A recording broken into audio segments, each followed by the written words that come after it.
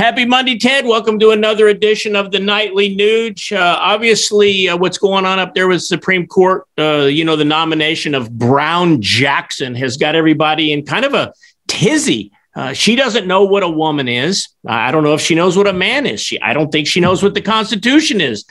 But I digress. Mostly what I want to talk about today is this gender confusion. I was scrolling through my timeline here. I saw something from Donald Trump Jr. Let me show you a little quick clip from a Virginia congressman that addressed Nancy Pelosi with no pronouns. Great. The gentleman from Virginia is recognized for 2 minutes. Thank you, Person Speaker. And I say Person Speaker because I'm not a biologist, and out of respect to our Supreme Court nominee, I don't feel qualified to say Madam Speaker. Oh, I know that when our own elected employees have to make fun of the politically correct lie of pronoun confusion and tiptoe over the eggshells not to offend someone, I'd like to see that reversed. And I think we accomplished the reversal of political correctness and the dishonesty of the culture war turned into a spiritual war right here on the Nightly Nuge by denying and critically thinking against those who lie that you have to be careful how you address someone based on their gender or confusion thereof. So when I witnessed this culture war turn into a spiritual war of toxic denial,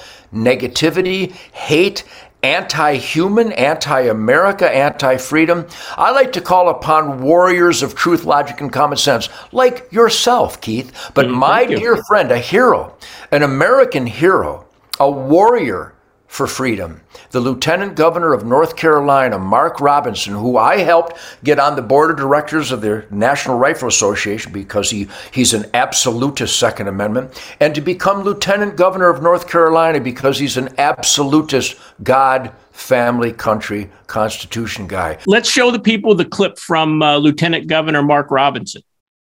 Here's something else I'm not supposed to say. Ain't but two genders.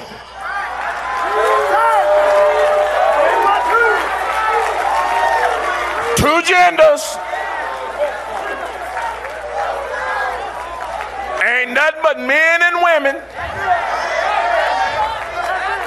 And I can already see WRL out there. They licking their pencils right now, trying to write fierce as they can. Get every word of this here. Get every word of this. You can go to the doctor and get cut up. You can go down to the dress shop and get made up. You can go down there and get drugged up. But at the end of the day, you were just a drugged up, dressed up, made up, cut up, man or woman. You ain't changed what God put in you, that DNA. So his recent articulation, shall we say, of the gender confusion and the lie that there's something other than men and women. There are only two genders. There's men and there's women. And I'm not even running for the Supreme Court of the United States, but I could tell you the difference between a man and a woman. I'm not confused nor frustrated in the identification of the two genders that God created. You know what, Ted? That pretty much sums it up for today. There are two genders. I happen to really like one of them. I know you like one of them maybe exceptionally well. But anyway, have a great night, Ted, and we'll celebrate our opposite gender privately.